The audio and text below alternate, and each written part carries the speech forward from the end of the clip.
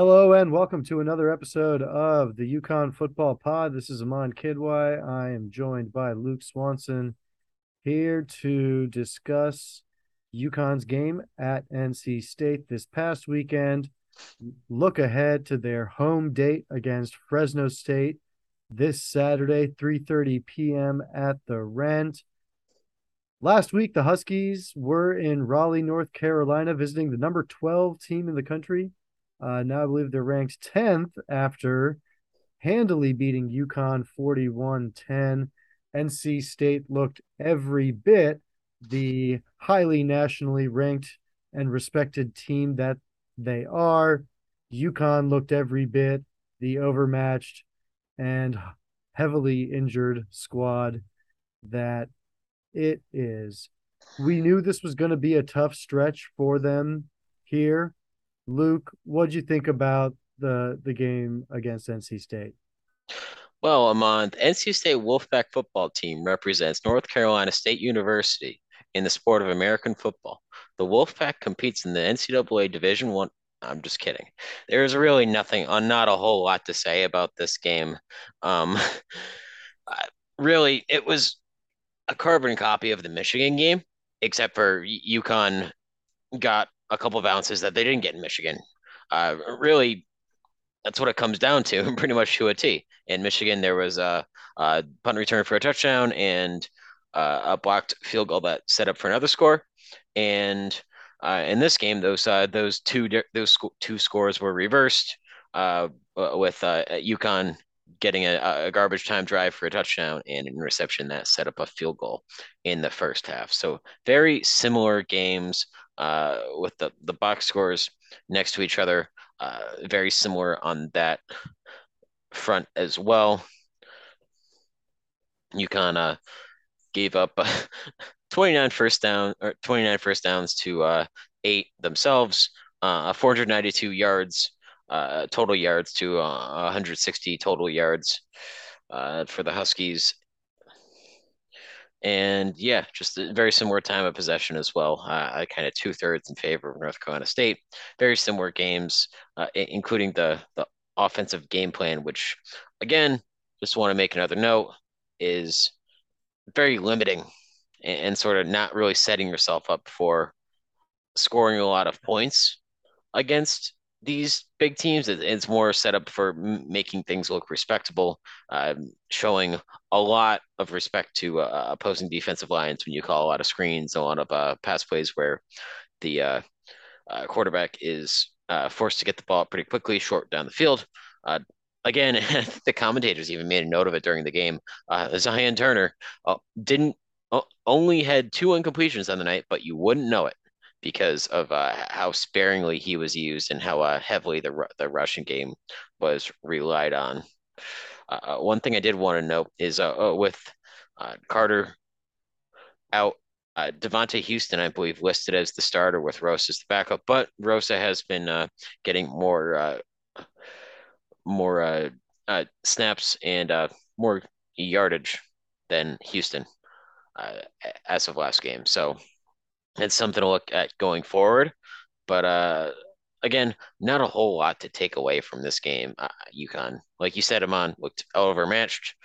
NC State, one of the top programs in the country, they're undefeated in the year, and they didn't overlook UConn ahead of their matchup this week against Clemson, one of the biggest games of the weekend. So Yeah, that's the long and short of it.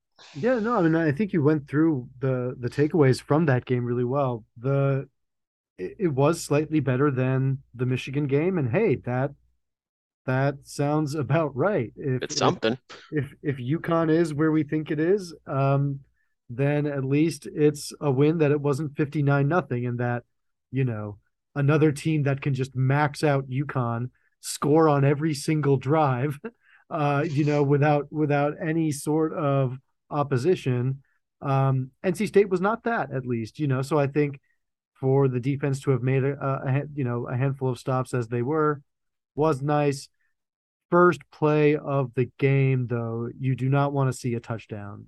I have to say, obviously we're doing everything with a grading everything with a curve, this year, and given that it's UConn, but to give up a 70 plus yard touchdown on that first play like that, Hmm. can't do that. But otherwise, I think they did a reasonably good job of cleaning up mistakes.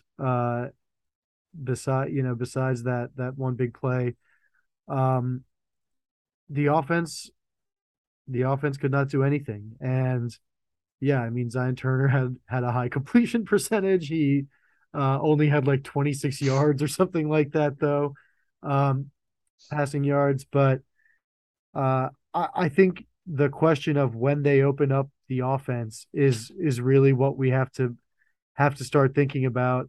It's just Like, so limiting. It's so like it, I hate to say this for first year offensive coordinator for UConn, but it's just such a it's kind of a coward's way out against these bigger teams. Like you want to see, like ideally, you would want to see UConn go for it.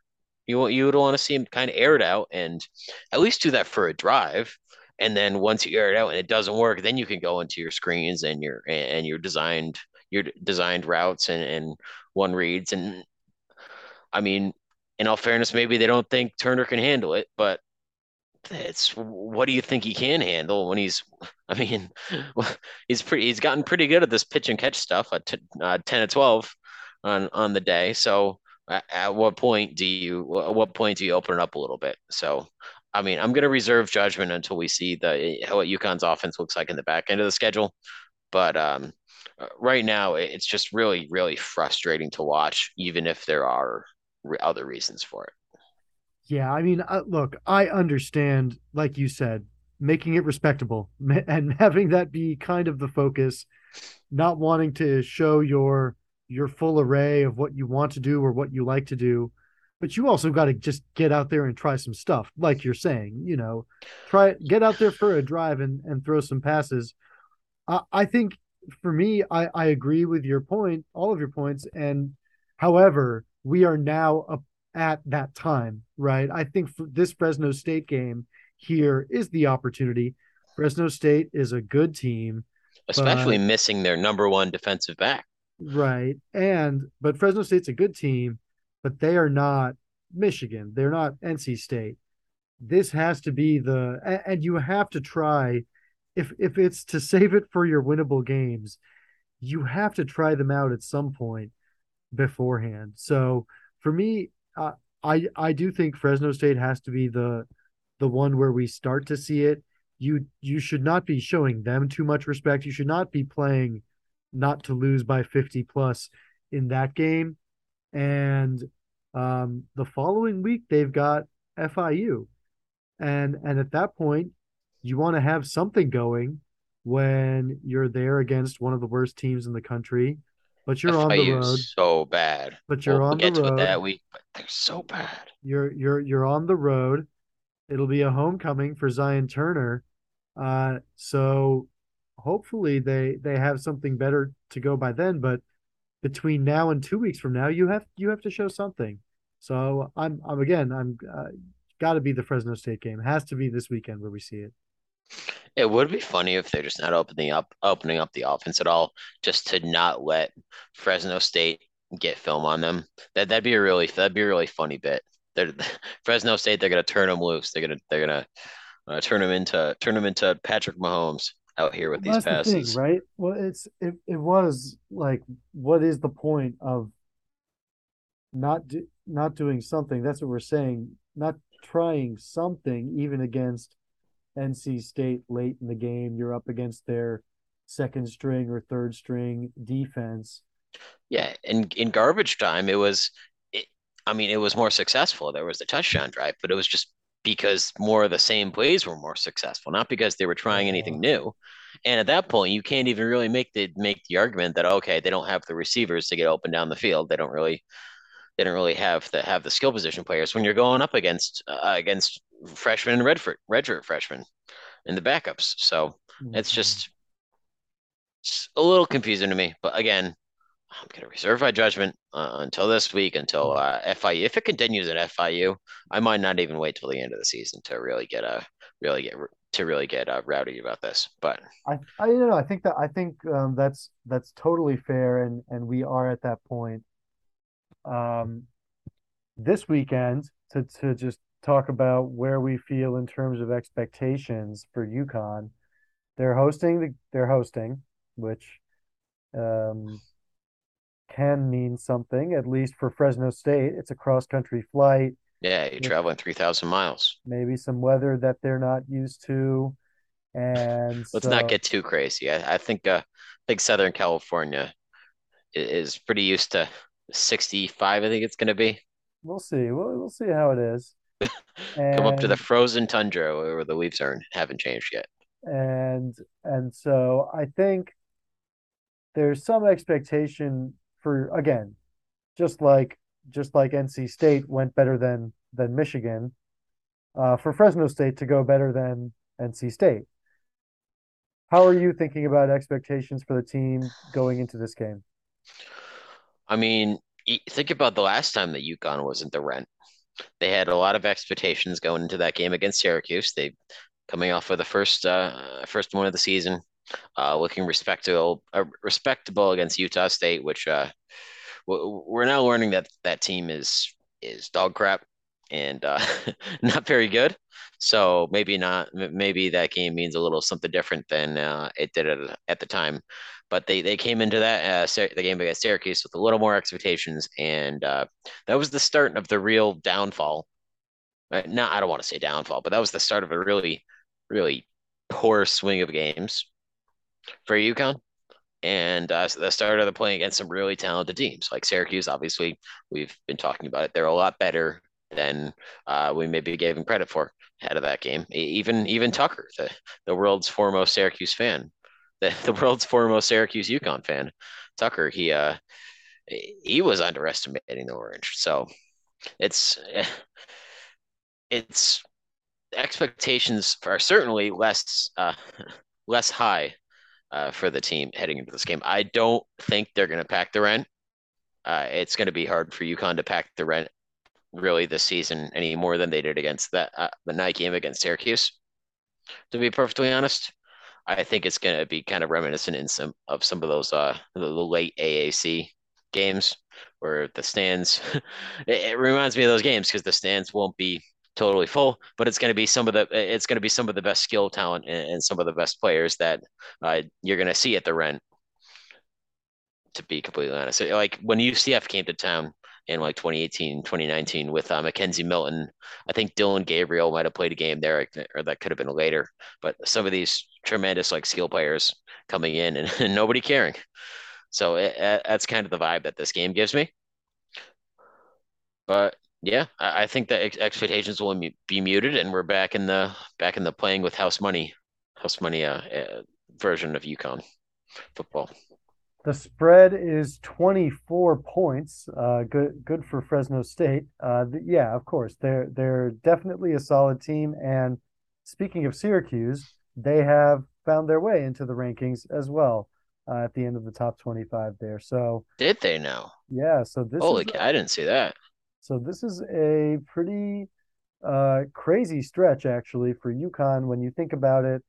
You're looking really at like four top 30, top 40-ish kind of teams, with with the four games that they played right there. So uh, you have to cut UConn some slack. On top of that, it's been the injuries.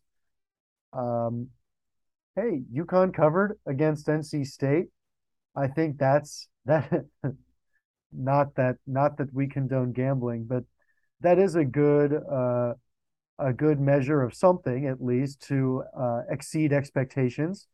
And so if UConn could cover the 24-point spread, if they can open up the offense a little bit, if they execute well, avoid big mental errors such as punt muffs and allowing big plays in allowing opposing offenses to get over the top of them, that's kind of what I'll be looking for. I think um, it's going to be tough to get the run game going, given everything going on.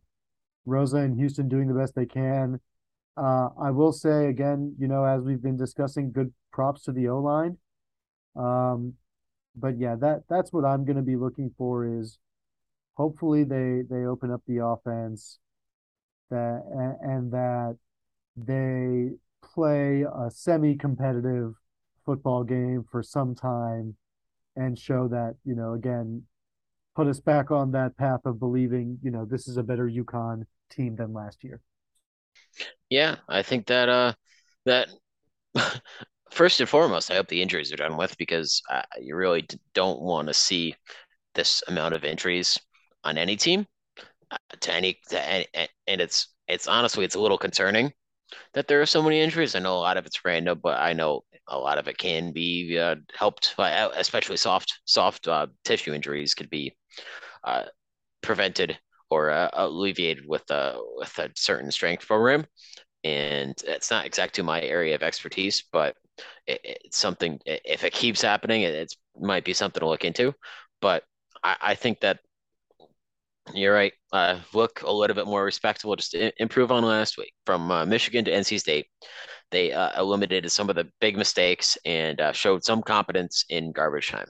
So those are two improvements that you can really look at from game week to game week, even though they still kind of got blown out.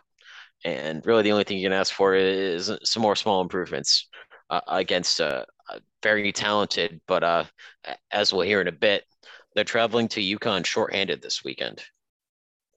They're missing Jake Haener. Jake Haener is I think sixth year senior, extremely tremendously experienced FBS quarterback.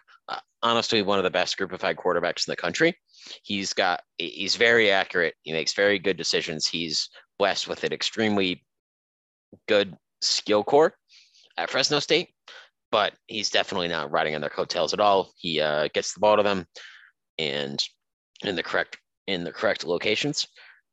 And they're also missing one of the better defenders on their team, defensive back Evan Williams, who contributes a lot in the run stopping game in addition to pass coverage. So those are sort of two lucky breaks for UConn. Now, Jake Haener will be replaced by as backup Logan Fife, who has seen action in exactly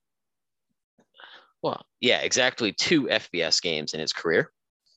Last week against USC, where after Haener went out with his injury, not expected to be season ending or major by any means, but he went 11 for 12 with 140 yards passing for a quarterback rating of 189.7. So not bad against USC's backups in garbage time. So and if uh, if we're calling USC's backups equal or better than UConn starters, then it could spell bad news for the UConn secondary this weekend. But his first FBS game as a starter was against UConn last week in garbage time during Fresno State's 45-0 win to open up the season at Fresno last year. So a little fun fact. A lot of But UConn yeah, experience. the UConn experience. But yeah, I think honestly for Fresno, I think that the travel distance has something to do with not bringing those two players, and it definitely works out for a UConn. Not having Jake Haener line up behind the center is definitely it's hard to spin it as anything other than a positive for a tough UConn secondary. So that does give UConn a little bit of hope to, like we were saying earlier, in terms of the expectations, maybe outperform expectations, maybe play a little bit better, make a few more stops. Do we think UConn could score a few more points as well? I mean, it all depends on how, like we were talking about earlier, it all depends on how willing they are to open up the offense and how willing they are to let Zion uncork a couple because he's got the arm. It all comes down to that, and I think that if this ends up being anything of a game, I think it would end up being a shootout because, like I mentioned earlier, Fresno State has some real dogs on offense. Jordan Mims has a lot of home run potential from the backfield at running back. He's good at hitting the holes. He's not really a bruiser back by any means, but he's very fast. So that's something for UConn to watch out if he gets past that line of scrimmage. Guys like Eric Watts, who's definitely come into his own over the past few weeks against some of the toughest offensive lines in the schedule. I think he has something like 4 tackles for loss and 3 sacks over the past 2 games. So a guy like him is he's found his way into the backfield a little bit against some quality opponents. He's going to have to do it again this week to keep the Fresno State offense at bay. And Jackson Mitchell is going to have his hands full with Mims. Uh, very, very good shifty runner. Then guys like Nico Remigio and Jalen Moreno Cropper at receiver. Those guys are just extremely, extremely talented receivers. Like on Fresno State's one game this year, not against a Pac-12 opponent so far. I think it was against FCS Cal Poly. Those guys were straight up clowning on dudes in the secondary. Remigio and Moreno Cropper are really, really two baller receivers and guys that UConn will definitely have to watch out for. And a guy like Malik Dixon Williams, who has really been the one bright spot of the UConn secondary this season. Uh, First of all, demonstrating how it's really hard for one solid member of the defensive backfield to make an impact over the entire defensive backfield. He's going to have his hands full. I expect him not to be targeted very much this game, like he has been all season. It's all been going over the other guys' heads, Trey Wortham, Chris Shearham. So it's they really got their hands full against guys like Remigio, excuse me, and Moreno Cropper. So it's going to be a tough matchup. Uh, if UConn wants to keep it close, they gotta not take the coward's way out. They gotta really air it out because getting it to a shootout is the only way that they're gonna end up making this game close if they indeed do end up doing that.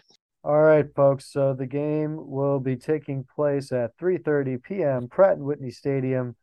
Perhaps your last chance to have a nice day and pregame at the Rent. CBS Sports Network. Thank you all for listening.